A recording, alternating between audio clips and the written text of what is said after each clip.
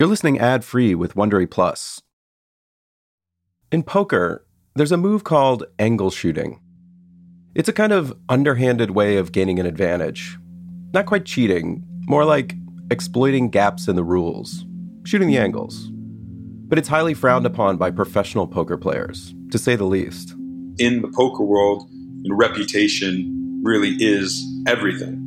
Chad Holloway is the executive editor of Poker News, an online publication covering the world of professional poker. He's somebody of high morals, somebody with sportsmanship would not angle shoot.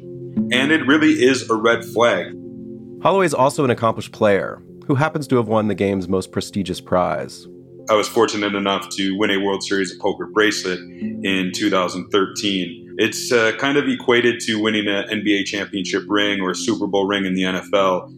Is it a physical bracelet that you could wear around like a Super Bowl ring if you were so inclined? Yeah, it is. It's a gold bracelet.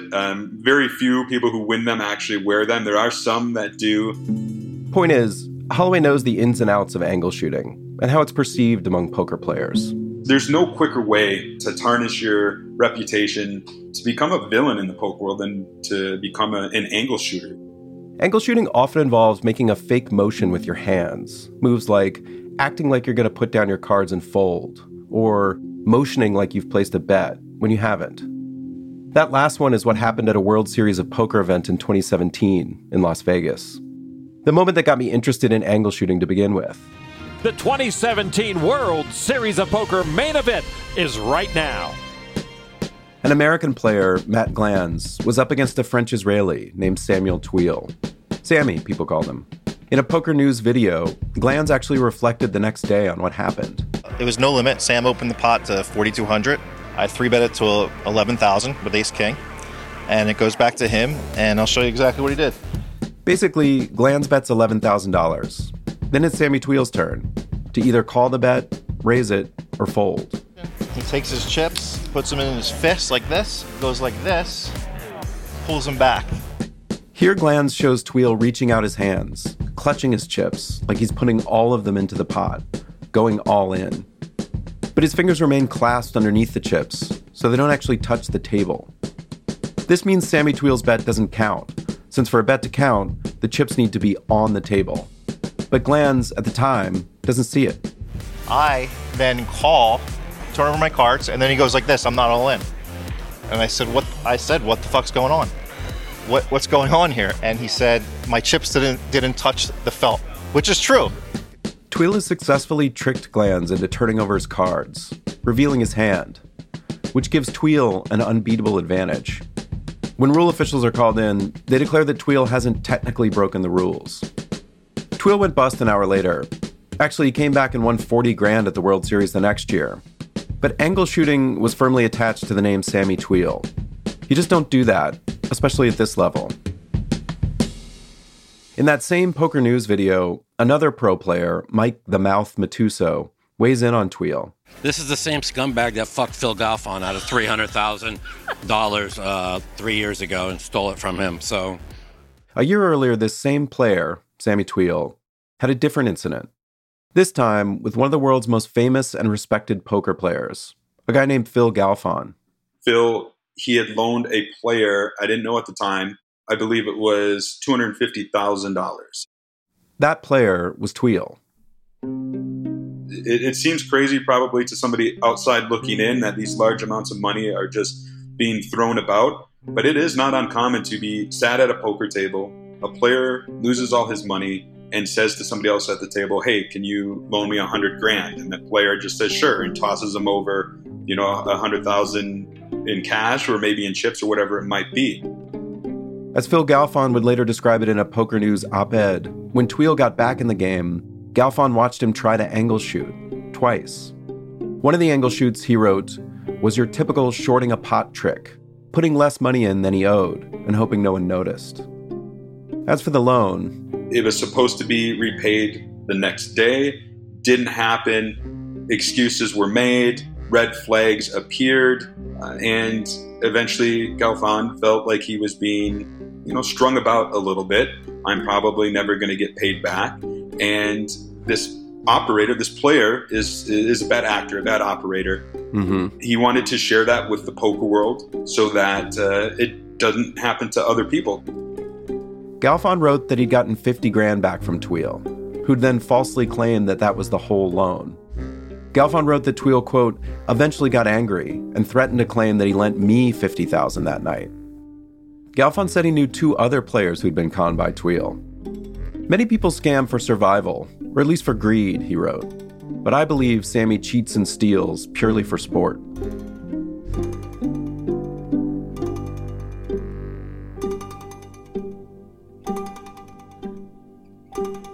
So why am I telling you about all this poker world drama? Because after nearly a year of sifting through the Tiger dossier, we stumbled upon a connection that never emerged in the trial. A connection from that unpaid poker debt to the biggest score of the wildest scam of the 21st century. These new revelations we'd found, they complicated the neat and tidy case of the Le Drian affair and muddled up the story that the court and the media had been telling about the world's greatest scammer. Gilbert Chicley, who was sitting in prison, telling anyone who'd listen that this time he was actually innocent.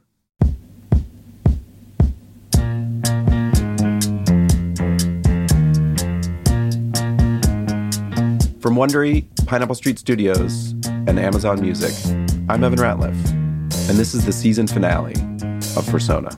Sous aucun prétexte, je ne veux avoir de réflexe malheureux. Il faut que tu m'expliques un peu mieux comment te dire adieu. Mon cœur de silex vite prend feu. Ton cœur de pyrex résiste au feu. Je suis bien perplexe, je ne peux me résoudre aux adieux.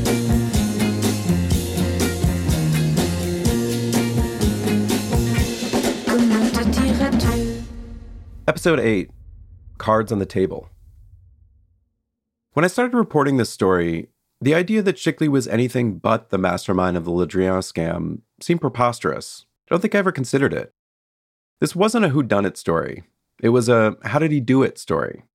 How had one man pioneered a scam that took over the world, costing companies billions of dollars, and then figured out how to do it again, bigger and better? The French judicial system agreed with that story, emphatically. When Chicley appealed his conviction, a judge reaffirmed it. Including his previous Madame G sentence, Chicley would likely spend another decade in prison. He'd be 67. The faux Le Drian scam, the judge noted, is in some way an adaptation of the president scam, of which Gilbert Chicley had claimed paternity in the media. Pretty much everyone we spoke to over the course of our reporting thought justice had been served, with the exception of some of Chicley's defense lawyers, but not even all of them. A few seemed to almost embrace his legend, like, he's my client, but wink wink, we all kind of know he did it. I think that for Gilbert, the real motivation, okay, maybe it's a little bit money. He loves life, the pleasure, but I think that more than the money is to be the best in this kind of robbery. You might recall that David Olivier Kaminsky represented Chicley way back in the Madame G case. After Chicley was arrested in Ukraine, Kaminsky was the first lawyer he called. But Kaminsky ended up instead representing his co-conspirator, Antony Lazarevich, aka the Fat One. Can you describe the evidence that they had against Gilbert and Antony from your viewpoint? In the second case, it's like when you do a movie, this is the number 2. And the number 2 is with a part of the number 1 with also some new elements. And the new elements wasn't only the phone, but the phone plus the video. So Kaminsky wasn't casting doubt on the evidence. He was talking about it like it was all a movie. Madame G was the original, and Le Drian the sequel. Chicley was the star of both. That's how the media saw it too. It was a good story that way.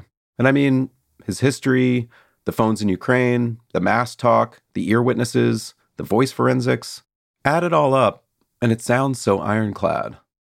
But if you press against the big pieces of evidence, that story starts to crumble. Nothing the French police had gathered in the dossier over the 2 years leading up to Chicley's arrest had actually pointed to him. Just some numbers tracing to Israel, a nation of 7 million people. Until 2017, his name wasn't even in the dossier. Then there was the flagrant unreliability of the voice analysis, which Jean-Francois Bonastre took apart in the last episode. It was absolutely subjective and without any scientific reference. There was the fact that the recordings made by Anand Kurach, after he handed over nearly $50 million, were largely in English. Neither of the judge's decisions even noted the fact that Szykli couldn't speak English, certainly not at that level. And if you threw all that evidence out, what did you have? You had Szykli and Lazarevich in Ukraine trying to pull off a new scam with their phones full of suspicious texts. But what did they really show? The way they look in Ukraine, they look like amateurs. When we visited her in her office a few months ago, Carol Olivia Montaneau, Lazarevich's appeals attorney, agreed that there was something off about it all. If we succeed before with such amount of money, then we're not like two losers in Ukraine with no money and a stupid mask that doesn't even look like and cell phones that cost nothing in a shitty hotel. I mean, for me, it was obvious that it was better to admit that and then to present this reality and to say that, okay, if we had taken 20K to Aga Khan and 45 million to Inan Kirak, for sure we're not in Ukraine like that. It made no sense, she was saying. It wasn't just that the Faux Le Drian scammers had made money. It's that they were already organized. They'd tried 150 targets already. They had a mask and a set for their video calls. They knew what they were doing.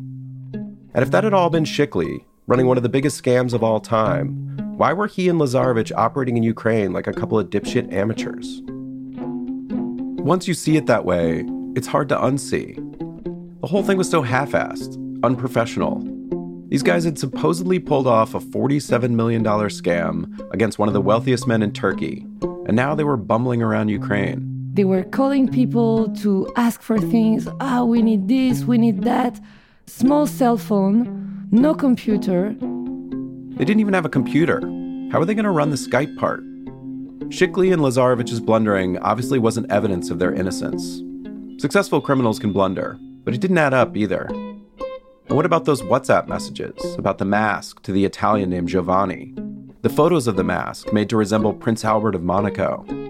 As it turned out, resemble was a stretch. If you look at the photo, it actually bears a closer resemblance to George Costanza. The mask is terrible. It looks like a mask for a kid that goes to a goûter. I don't know how to say this in English, but when you have a party for a kid, you know. And they were complaining about this on the phone. Their internet searches in Kyiv are logged in the dossier. There they were, supposedly launching the next iteration of a multi-million-dollar scam, Googling mask silicone and mask silicone Kyiv.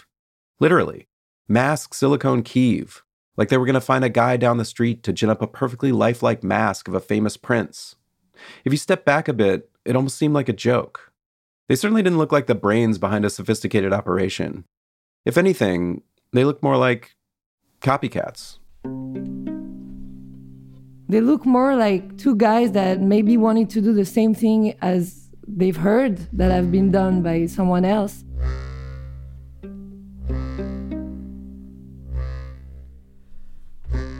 You also had to wonder, why Ukraine? Even through the trial, the answer remained a mystery. Montaneau had her own theory. I think, but it's only my opinion, that they don't want to commit a crime in Israel. They cannot go back to France, especially Gilbert, because he has a warrant. Mm-hmm. So going to Eastern Europe is easy with his Israeli ID. And I think that's why. It's just an easy place to go. I think, they explain also that they wanted to see a rabbi there and that they left for a few days, which is what they really did. Szykli continued to claim that they'd been there for a pilgrimage to the grave of Rabbi Nachman, a Jewish spiritual leader who died in 1810. But no one really believed that. They went on the pilgrimage? Yeah.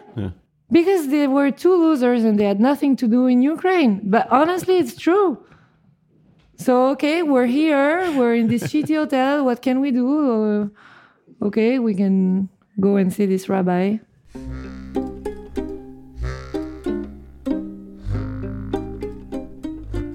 There was one person who could help settle this question. His name was Rudy Krief, a Frenchman who'd been a family friend of Lazarevich. In August of 2017, just before Shikly and Lazarevich were arrested by the Ukrainians, Lazarevich paid for Kryef to fly to Kyiv, put him up in a hotel, and then he and Shikly had a meeting with him. Later, when the French police arrested Kryef, he denied knowing anything about the scam. He comes off as a sad sack figure in the dossier. He tells the police that he got scared something was brewing in Ukraine and asked his mother to buy him a ticket home. When he realized who Shikly was, he says, "I was very afraid because he's a dangerous person." The French court convicted him anyway, as an accessory. But Kryef was already out of prison when we visited Paris earlier this year. We tried to reach him by phone, but neither he nor his lawyer ever responded, so we decided to knock on his door. Maybe he could unlock the mystery of what Shikly was doing in Ukraine. Where is it? It's right there in the alley. We visited the apartment building listed in the court documents. His name was still in the mailbox. Our producer Chris Knapp and I made our way up to his floor and then tried to locate the apartment. There were 8 doors down a dark and narrow hallway. Where are the numbers? No numbers? That's the tricky thing. There were no apartment numbers. Okay, so this is the end of the hallway. This is the one that's labeled, but it doesn't say what apartment number it is. It doesn't help us. Oh, they're random. There's They're like just 23, random. 14, 13. It could be any of them. Yeah. Fuck. We considered knocking on them all, but then Chris remembered that in the dossier, the cops had a similar problem. He opened his laptop and pulled up the file on Kryef's arrest. It pointed us to the end of the hall. The door opened. Bonjour, Monsieur Kryef. I was holding up a microphone. Oui, bonjour, je m'appelle Chris Knapp. Je suis un journaliste américain. It was Kryef. We'd seen his mugshot in the dossier. He was a small man, maybe 5'6", wiry, wearing only his underwear, boxer briefs, and he wasn't happy to see us. He started yelling instantly, like he'd been saving up a certain rage for this particular moment. We couldn't get a word in to ask him if he consented to being recorded, so you won't actually hear him here. But at first, he demanded to know how we found his apartment. Then he ducked back inside, and I thought, maybe he's getting some clothes, and then maybe he's getting a weapon. But it turned out it was just his phone. He wanted to photograph our faces. We said, sure. Somehow, that seemed to take him to a different level of rage. "Fuck your mom," he kept yelling, over and over. And then, suddenly he grabbed Chris by the shirt, like he was lining him up for a punch. Chris, who's a peaceful producer, but also not a man who takes such things lightly, he wasn't happy. And that's me, saying, no, no, no, no, trying to stick my non-microphone hand between them. We tried to extricate ourselves. Then Kryef grabbed Chris again from behind, tried to pull him back up the stairs as we were going down, which was confusing since he kept demanding that we leave. Finally, we got down the stairs and out into the street. He seemed upset. I'm going to say that he wasn't happy to see us and that he was unhappy even though we knew his address. We went straight to a nearby bar for drinks. Picked the wrong week to quit smoking cigarettes.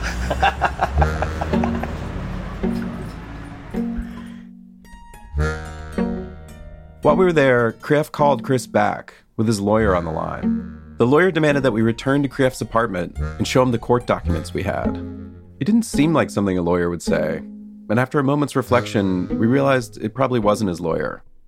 Kryef just wanted another shot at us, but this time with backup. I don't blame him, really. We'd surprised him, and he'd reacted as you might expect.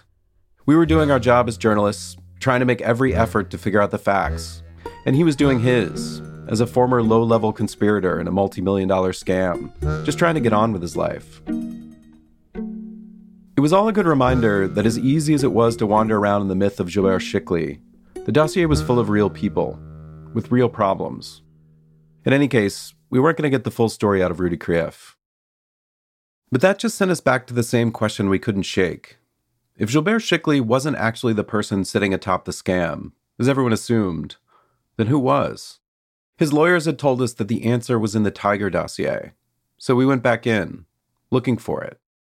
Remember, after Shikly and Lazarevich arrived in France, the French police bugged their prison cells, hoping they would tell on themselves. Now, any criminal worth his salt knows prison phone calls are monitored, but there was no reason for them to think the cops had them bugged around the clock. That's not usually how things work. It was crazy to discover this in the case because it's your little space of privacy, the last one when you're in jail. Which is important because what the cops heard on those tapes wasn't Shikly and Lazarevich admitting to the Le Drian scam. It was the opposite. One day in 2018, an inmate came around to Shikly's cell to deliver a meal. In the transcript of the recording the police made, the other inmate's name isn't revealed. All you can really tell is that he's probably Jewish from the way he and Shikly talk about religion. And he also knows Lazarevich from the way Shikly immediately asks about him. How long does he want to last like that, Shikly says. He wants to keep his mouth shut. He doesn't want to back down. What do we do? We'll stay here 20 years. Shikly seems to be asking if Lazarevich plans to keep refusing to talk. Like there's something important he's not telling the investigators. I have nothing to do with the 50 million hit, Shikly says. The other inmate asks what he means. On Le Drian, Shikly says, he has nothing to do with Le Drian. And when I say nothing to you, I mean nothing whatsoever. But was it your original idea, the inmate asks him?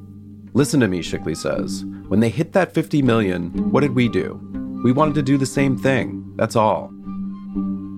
In other words, they'd seen the Courage scam, the $50 million score, and decided to copy it. But now, because of what was on the phones, and because of who he was, Shikly says, they're going to stick us with the 50 million case. Do you know who did the 50 million? The other inmate throws out a name, a famous scammer. No, Shikly says. Sammy Tweel. Sammy Tweel, the poker player, the angle shooter. Another day, in the visiting room, Antony Lazarevich is talking to his wife. Again, the police are listening in. I'm not giving up, Lazarevich says. Obviously you're not giving up, his wife replies. And then Lazarevich tells her something that jumped off the page when I first read it. I'd been searching back through the dossier, through thousands of pages, looking for anything that might support Shikly's claim. The cops know all about Sammy Tweel, Lazarevich tells his wife. They know Shikly and Tweel ran cons together. And then, referring to the Courage scam, he says, the last big job is Sammy alone.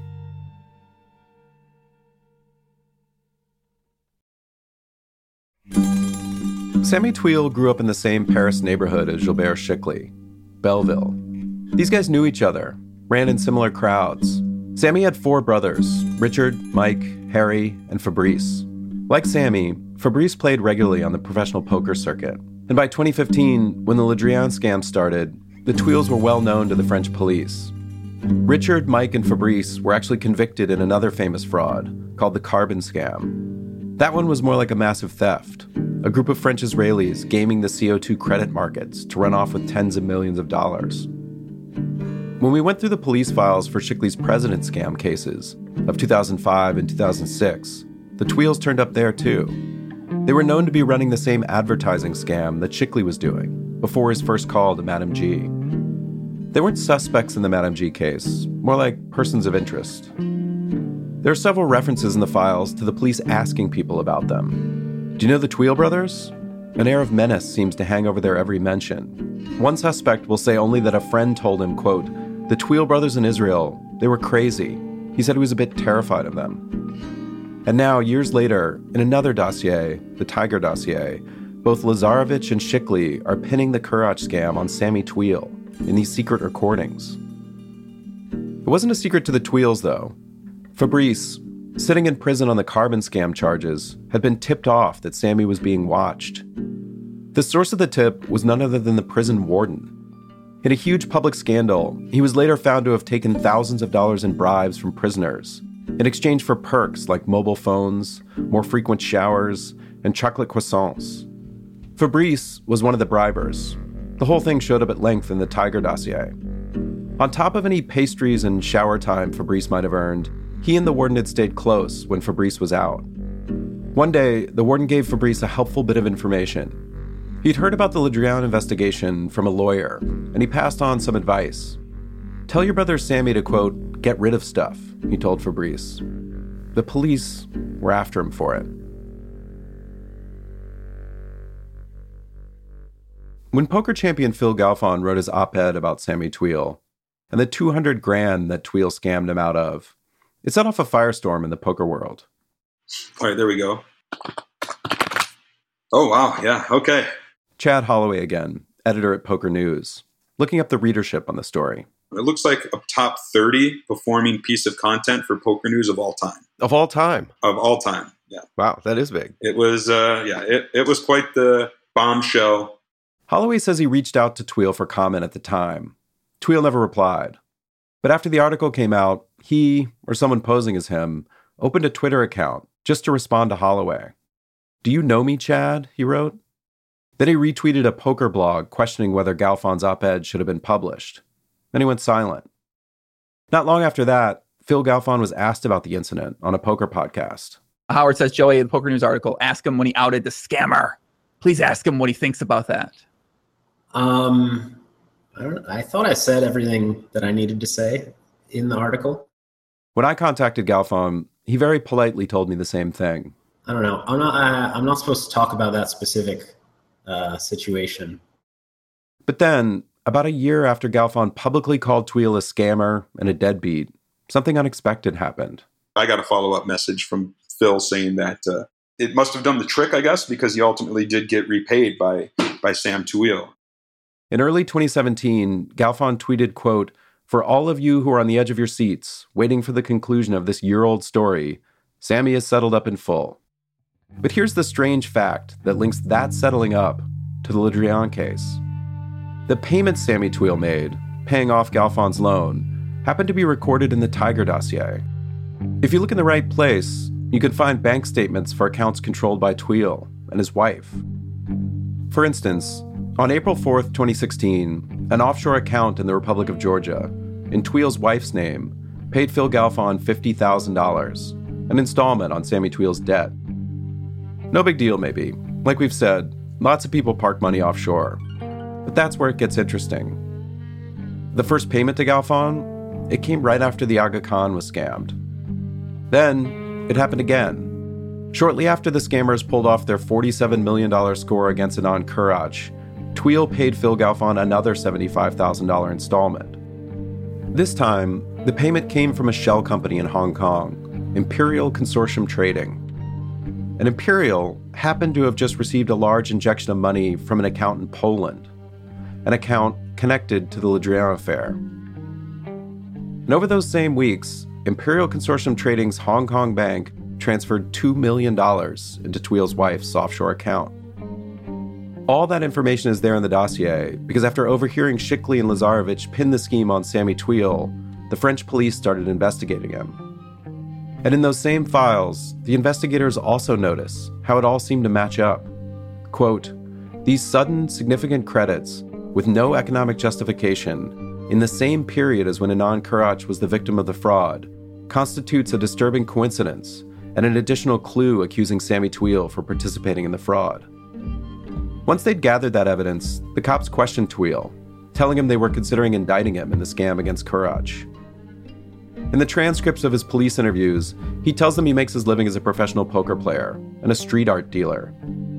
He's living in Dubai, in the Burj Khalifa, one of the most luxurious hotels in the world, where room rates go up to $20,000 a night. When they ask him about his interactions with Gilbert Shikli, he says, yeah, he knew him. They'd played poker once or twice in Tel Aviv, years ago. He's someone who spins a lot of lies, Tweel says. He wasn't wrong about that. As for Lazarevich, Tweel says he was an acquaintance from Belleville, but he knows nothing about the Le Drian scam, the Aga Khan, Anand Kurach, any of it. He says that he was suffering from his brother's reputation, that Lazarevich and Shikli knew they were being monitored and pointed the finger at him. "I don't understand what I did to these people," he says, "that they put me in files that will tarnish my reputation." "Let us note Mr. Tweel gets angry," the questioner says. "I'm not angry," Tweel responds. "I don't understand." But the police also found holes in his story. For one thing, he didn't make nearly enough money playing poker to justify the sums in his bank accounts. He usually had plenty of money to play, dropping hundreds of thousands of dollars at casinos, but he never won it back. The only gambling mentions in his bank accounts, in fact, were debts. The funds that paid Phil Galfon back, the police said, were at least partly of fraudulent origin. In fact, Sammy Tweel had been on their radar before Shikli was even arrested. Then there was this. One of the phone numbers used in the scam against Courage, the one used by the English speaker, Bernard Gauthier, it didn't trace back to Israel, as the prosecution had claimed everything did. It traced to the UAE, where Tuile lived. The Tuiles kept popping up in strange places in the dossier. There was another suspect in the case, a minor figure, who told the police that he'd been beaten up by the Tuile brothers. Later, a judge asked him if he knew who was responsible for the Faux Le Drian scam. I don't know the architect of the scams, he said. Is it Sammy Tuile? I'd rather go to prison than say his name, the man said. Shickley backed off too when questioned about Tuile. He said that the conversations that had been picked up on the prison bugs were, quote, crazy and mythomaniac. But there was one more piece of intriguing evidence that he wasn't just inventing Tuile's involvement. Something I'd missed for months. It was a series of messages on Shickley's rose gold iPhone from the days before his arrest in Ukraine. One of the last people that Shickley had messaged on Facebook was Richard Tuile, Sammy Tuile's brother. Richard was using a different spelling of his name on Facebook. That's why I'd never caught it. The conversation is short, but fraught with a meaning that's hard to parse. When are you coming home, brother? Richard Tuile asked Shickley. 2 months, Shickley says. You need me? No, brother, Richard says. Just to hear from you.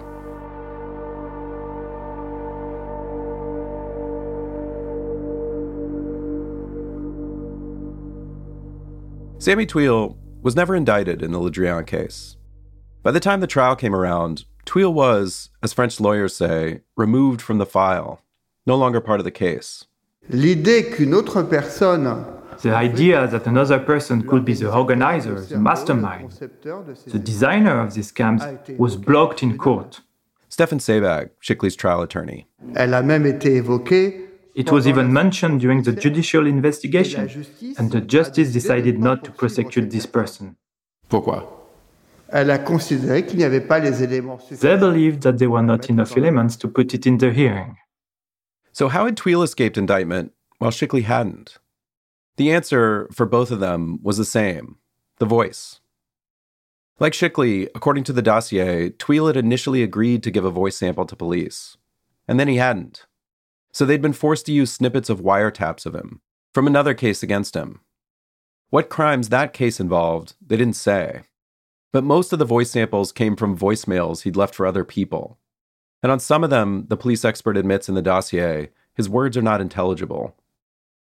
In the end, the voice analyst managed to cobble together 30 seconds of voice sample to use for Tuile. 30 seconds. According to the experts we talked to, it was laughable. But on the basis of that 30 seconds, the police's expert completely exonerated Tuile for making any of the scam calls. Montagnot said the certainty of that voice analysis had swayed the court. We are interested in Mr. Tuile because both your client and Gilbert, in these secret recordings, both named this person as the person who actually did it, according to them. But in the case also, there is a recording of Samuel Tuile taken from his cell phone a long time ago. The experts say that it's not Samuel Tuile's voice 100%. So it's not like we don't know, maybe it's like it's not him 100%. But now we've spoken also to outside voice experts who say that the expertise that was used in the trial is... Of course they're not good, and they're not enough to convict Gilbert Shickley.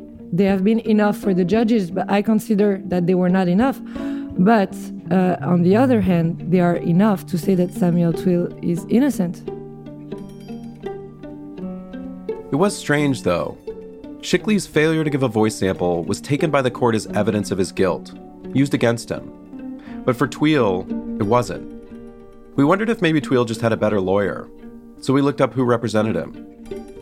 It was David Olivier Kaminsky, the same attorney who'd represented Shickley for years, and then represented his co-conspirator, Antony Lazarevich, in 2020, in that same case.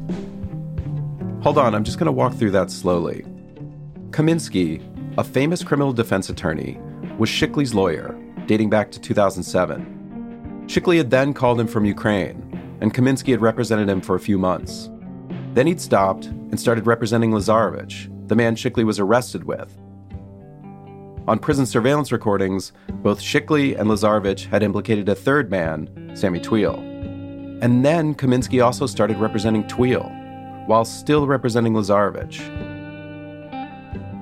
And of these three defendants, each of whom at one point in the case had Kaminsky as their lawyer, only one of them got off without charges, Sammy Tweel.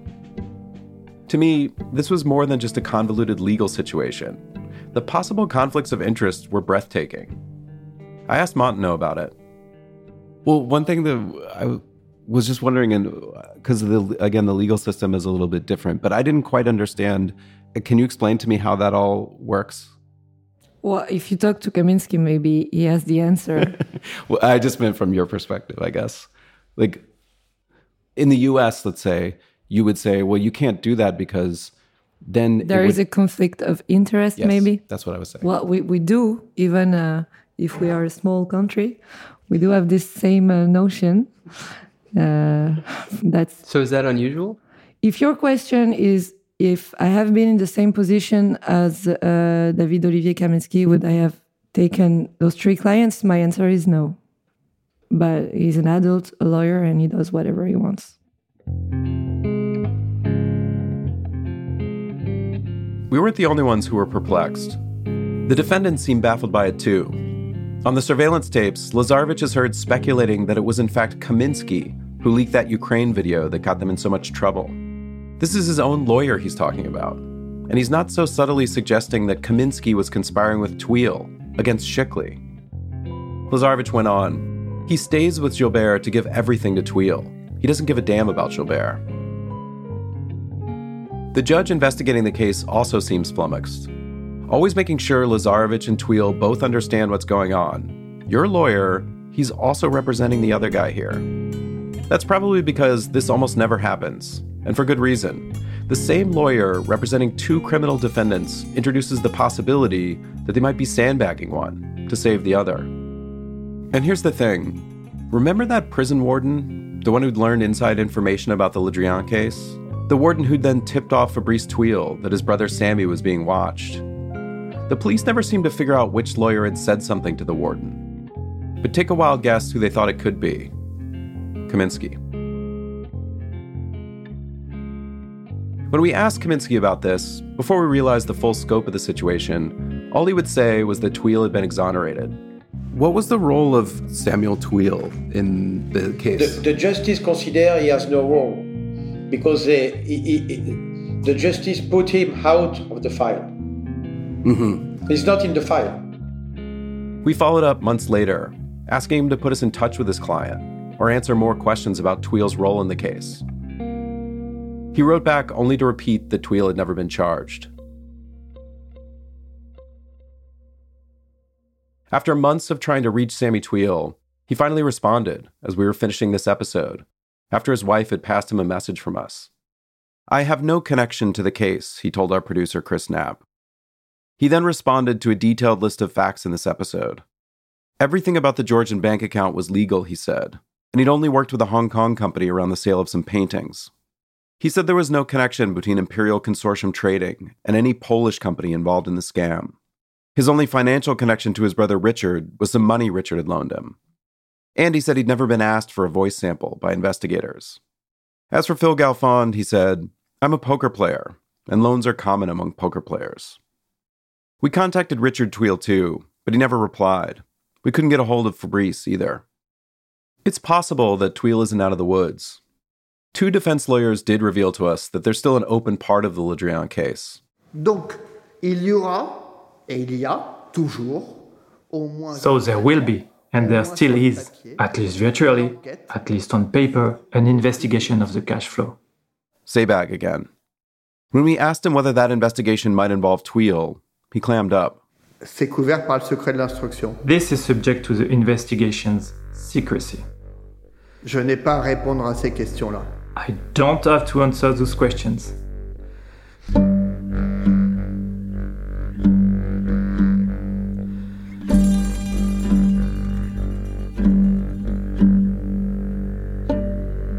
We found references to that case in the Tiger dossier, describing, quote, the existence of a massive and global fraud aimed at laundering undeclared income likely to come from illicit activity. A fraud that, according to the file, involved both Sammy and Richard Tweel. When we put this to Sammy Tweel, he said, quote, "This investigation doesn't exist."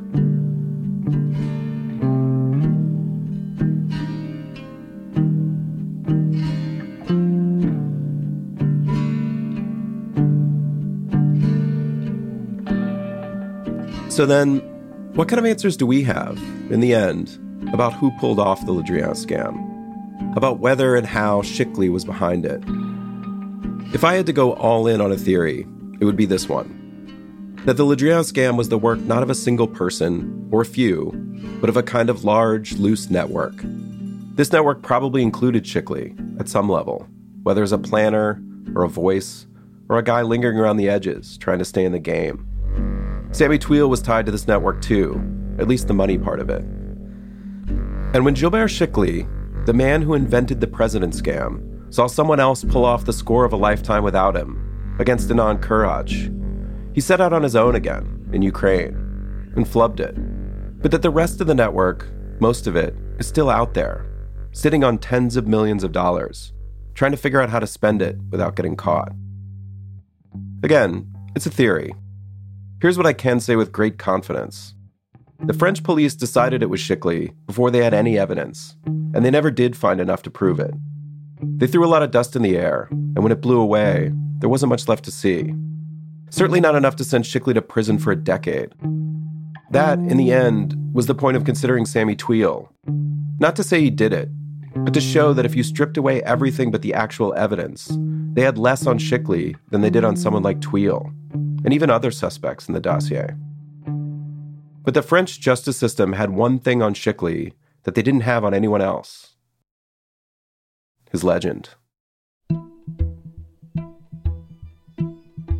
A truly great con is a story.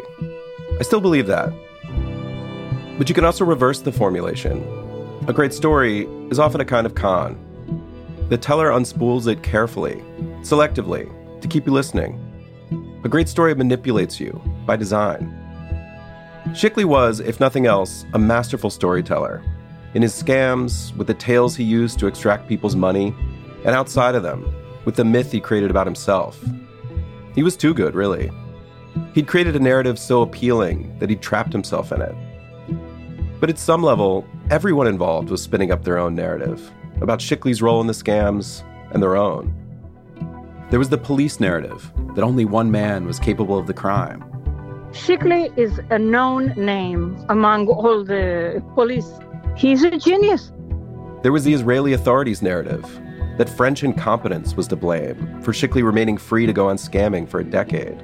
I'm surprised, but I'm not dumbfounded. Stupidities happen. There was the prosecutors' and judges' narrative that voice forensics were enough to send a man to prison while other facts faded to the background. La voix. The voice. La clé de the key to the scam is the voice. There were the victims' narratives that Shickley had manipulated them out of their hard-won fortunes.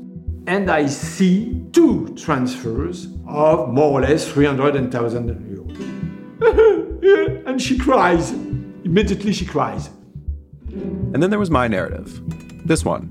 The one we made for you. Dropped it right into your ears, just like a call from Shickley. We created this narrative by whittling down the massive trove of the Tiger dossier, parsing dozens of interviews with lawyers, family members, investigators, experts, and by spending months making calls to wealthy French people on a list, hoping they wouldn't hang up on us, just like Shickley'd supposedly done. There were many ways we could have assembled those facts into a story, many true ways even. We chose this one, but it's worth keeping in mind that every story has an architect, whether it's Shickley, a prosecutor, or me. Someone deciding what facts to keep in, what to leave out, which ways to direct your attention, and what to withhold until the very end.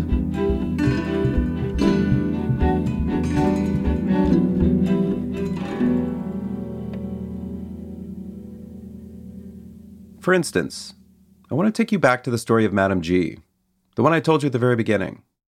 The first victim of Shickley's president scam. How she passed that money through the stall door, and then sat on that cafe terrace as the new reality she'd been living in crumbled away. She went to the police, but I never really told you what happened to her after that. We left her behind, moved on to Shickley and all the scams that came next. But Madame G's story didn't end there. L'employeur l'a tout de suite révoquée. The bank she worked for fired her immediately. For Sylvie Novakovic, the lawyer who represented her down through the years, this was the story of Madame G. Elle a perdu tous ses droits. She didn't have any rights after that. She wasn't even able to have unemployment checks. Our translator, Leela Badranath. Madame G didn't just lose her job, Novakovic said. She lost everything. Elle avait une compagne, à l'époque, qui l'a abandonnée. Her partner left her. Yeah. Elle est passée de directrice de l'agence postale avec So she went from being the director of a postal agency that was well known in her business to not being able to pay the rent on her now 10 square meters apartment. Elle s'est retrouvée à un moment donné à la rue. And at some point she was homeless. She lost her identity. She was treated for PTSD, anxiety, and depression. Every time she came to Novakovic's office to discuss the case, she would become physically ill. After Shickley fled to Israel, he would call his mistress Shirley on her phone during the trial to taunt Madame G. Elle avait perdu confiance en elle. So that was a lot of trauma. She lost all of her self-confidence and she lost everything on a personal and financial level. And so at some point she had suicidal thoughts. It took me back to something Lucian, the Romanian graphic designer, had said about what haunted him about the scam he'd gotten involved in. The rich guys at the top never even felt it, he realized. But it's the person down the chain who gets targeted, the person with everything to lose. We saw it in other cases too, like with Thomas, the company owner in the south of France whose scam had been part of the Le Drian case. He'd had to sell his company, but he was fine. His assistant, who'd taken the calls and made the transfers, she wasn't. He'd kept her on, he said. They had a long history, but the new owners knew the story and decided they couldn't trust her. So she's fired. She has a lot of difficulties to find other jobs. She finds one, it doesn't last. Another, it doesn't last. She has a very hard life. But now she has a new job, it works good, it's finished, the story is finished. Fortunately for Madame G, her story also didn't end with her homeless and destitute. She eventually clawed her way back, got a job at a different bank. When she got a new job, did they know or did they not know? Non. C'est une autre banque, mais qui ne l'ont jamais su. So now she works at another bank, but they've never been told anything about this case. Et de vous à moi, elle n'aurait jamais trouvé d'emploi s'ils l'avaient su. And if they had known, she would never have found a job. That's the reason why we called her Madame G, to try not to compound the trauma she'd already been through. But really, Novakovic said, she'd prefer that we not tell Shickley's story at all. Finalement, il y a une responsabilité collective. She believes that there's collective responsibility. The fact that everyone treats him like a star, that there was a movie made about him, etc. And if we continue to treat him that way, it's only inciting him and encouraging him to keep doing these kinds of criminal activities.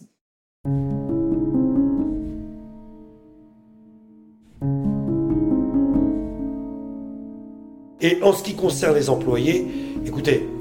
And what about employees? Look, we didn't aim for a layoff. We did not target an employee in this situation. Back in 2015, the AP reporters who interviewed Shickley at his house had asked him how he felt about victims like Madame G.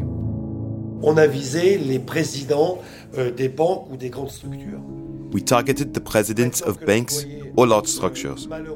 Now that the employee, unfortunately, has been fired, I am sorry. But again, it was not the employee who had been targeted. On est désolé pour eux. We are sorry for them. In other interviews, he claimed that he'd contacted Madame G, offered her hundreds of thousands of dollars for her trouble. I asked Novakovic about it. And Gilbert Shickley, I think, would say later that he offered her much more money and she said no. Jamais de la vie. Je suis outrée. So apparently that's not true at all, but she's not surprised that he would lie about this kind of stuff. And so, no, he had no empathy for her, and apparently he made fun of her, actually. He talked about her in, like, ridiculous ways. Il a même dit dans les médias qu'il s'est amusé. Il trouvait ça très drôle. Yeah, he said that he had fun and that he found it very funny. We came across a real name and number in our reporting. We decided not to call. Of course, the person we wanted to talk to more than anyone about this question, about all of it, was Shikly. As you can imagine, we tried. We tried through Shai, his son. We tried through friends we'd heard had been in touch with him. We tried through his lawyers, of course. His past attorneys said they were no longer in contact with him. His current ones, in France and Israel, were skittish. Shikly had filed a long-shot petition to shorten his sentence.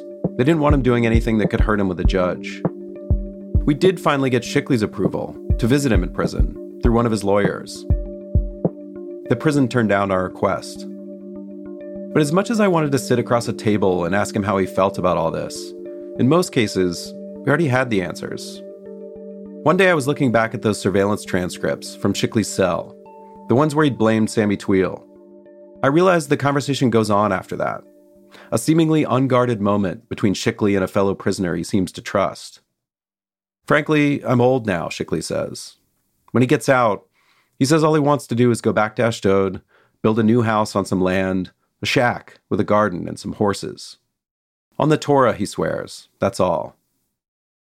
The bullshit has to stop at some point, the other inmate says. I'm tired, Shikly says.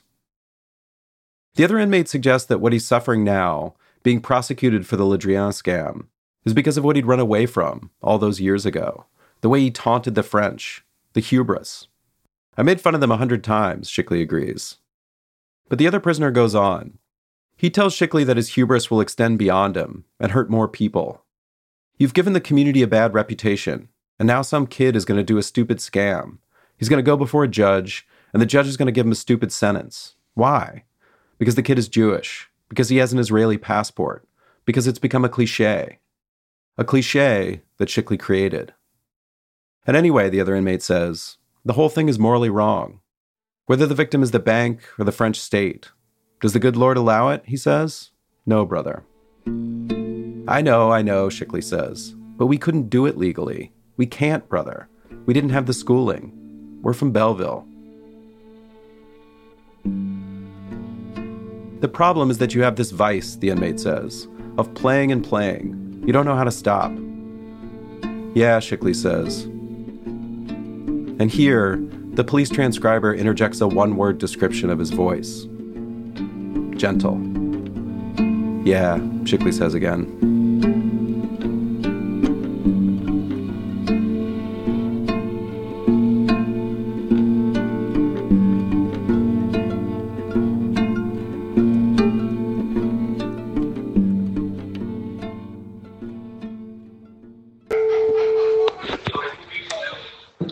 One afternoon in Tel Aviv, our reporter Shirley Ascari's phone rang. Hello. Hello, shalom. Hello.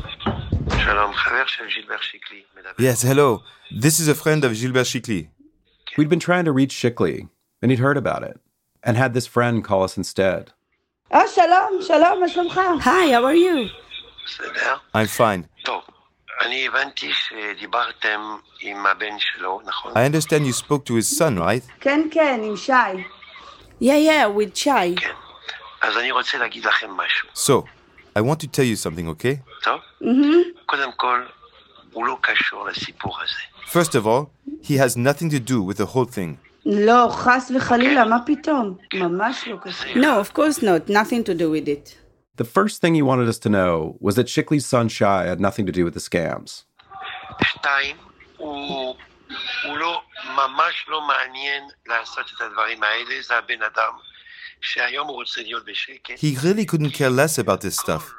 This is a man that just wants to be left alone these days because of everything happening.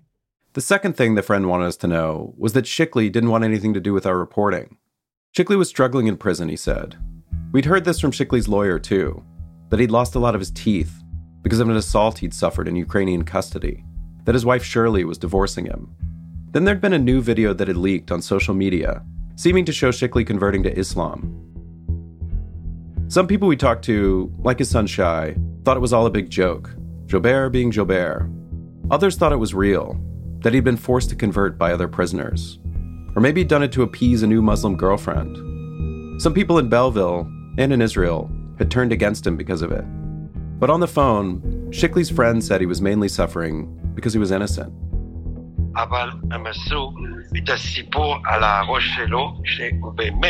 They just made this whole thing up. He has nothing to do with it. What do you mean they made it up? I don't get it.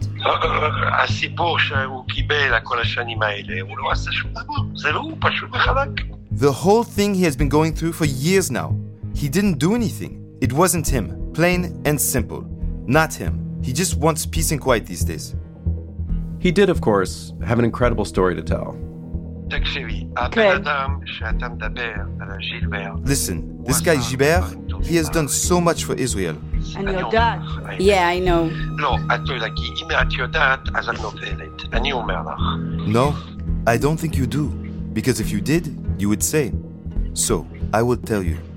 אני יודע מה הוא עשה ומה הוא לא עשה. אני חושב הוא קיבל דברים לא טוב, לא טוב. מישראל גם מהצרפתים. I know what he did and did not do. I think he was treated badly by the Israelis and the French.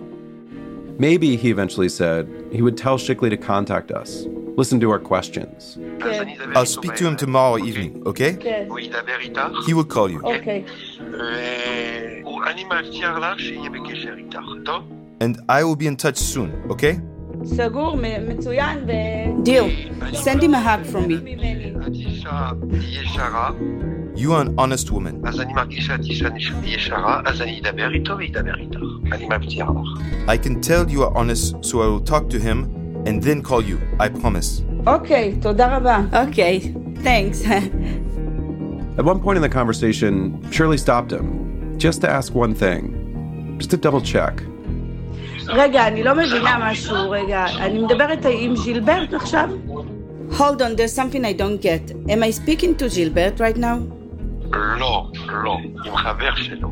No. I'm a friend of his. Okay. Was he, though? It would be so perfectly Shikli to call up a reporter and pretend to be someone he's not. A friend who really just thinks we should know how great Shikli is. At least to my ears, it sounds like him. What do you think?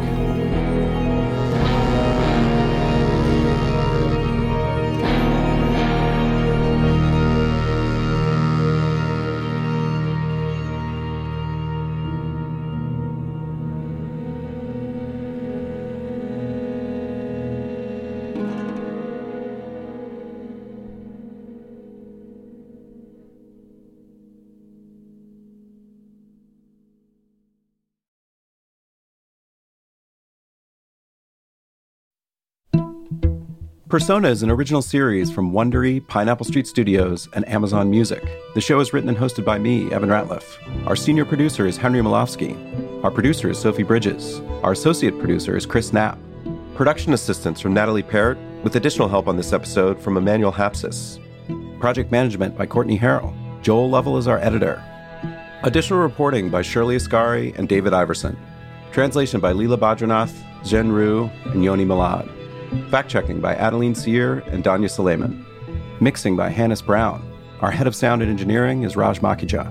Original music by Carla Kilstead and Jeremy Flower. Additional percussion by Matthias Bossi. Our artwork is by Kiyomi Morrison. Music licensing by Dan Kanishkui. Our theme song is Comment te dire adieu by the legendary Françoise Hardy. Production legal provided by Bianca Grimshaw at Granderson Des Rochers, and fair use counsel provided by Katie Al-Mohammadi Crown at Donaldson Califf. Special thanks to Natalie Brennan, Ari Saperstein, Keith Romer, Vincent Monnier, Tamar Seebach, Jeff Muskus, Nathan Rippey, Margot Ferran, Paul Luneau, Clade Geneste, Alban Mio, Shira Abramovich, Yuval Denur, Yakov Mermelstein, Shruti Marath, Jessica Brockington, and Samantha Hennig. Jenna Weiss-Berman and Max Linsky are the executive producers at Pineapple Street. From Amazon Music and Wondery, our producers are Eliza Mills and Stephanie Walkneen, and our managing producer is Candice Manriquez-Wren. The executive producers at Amazon Music and Wondery are Morgan Jones, Marshall Louis, and Aaron O'Flaherty. Thanks for listening.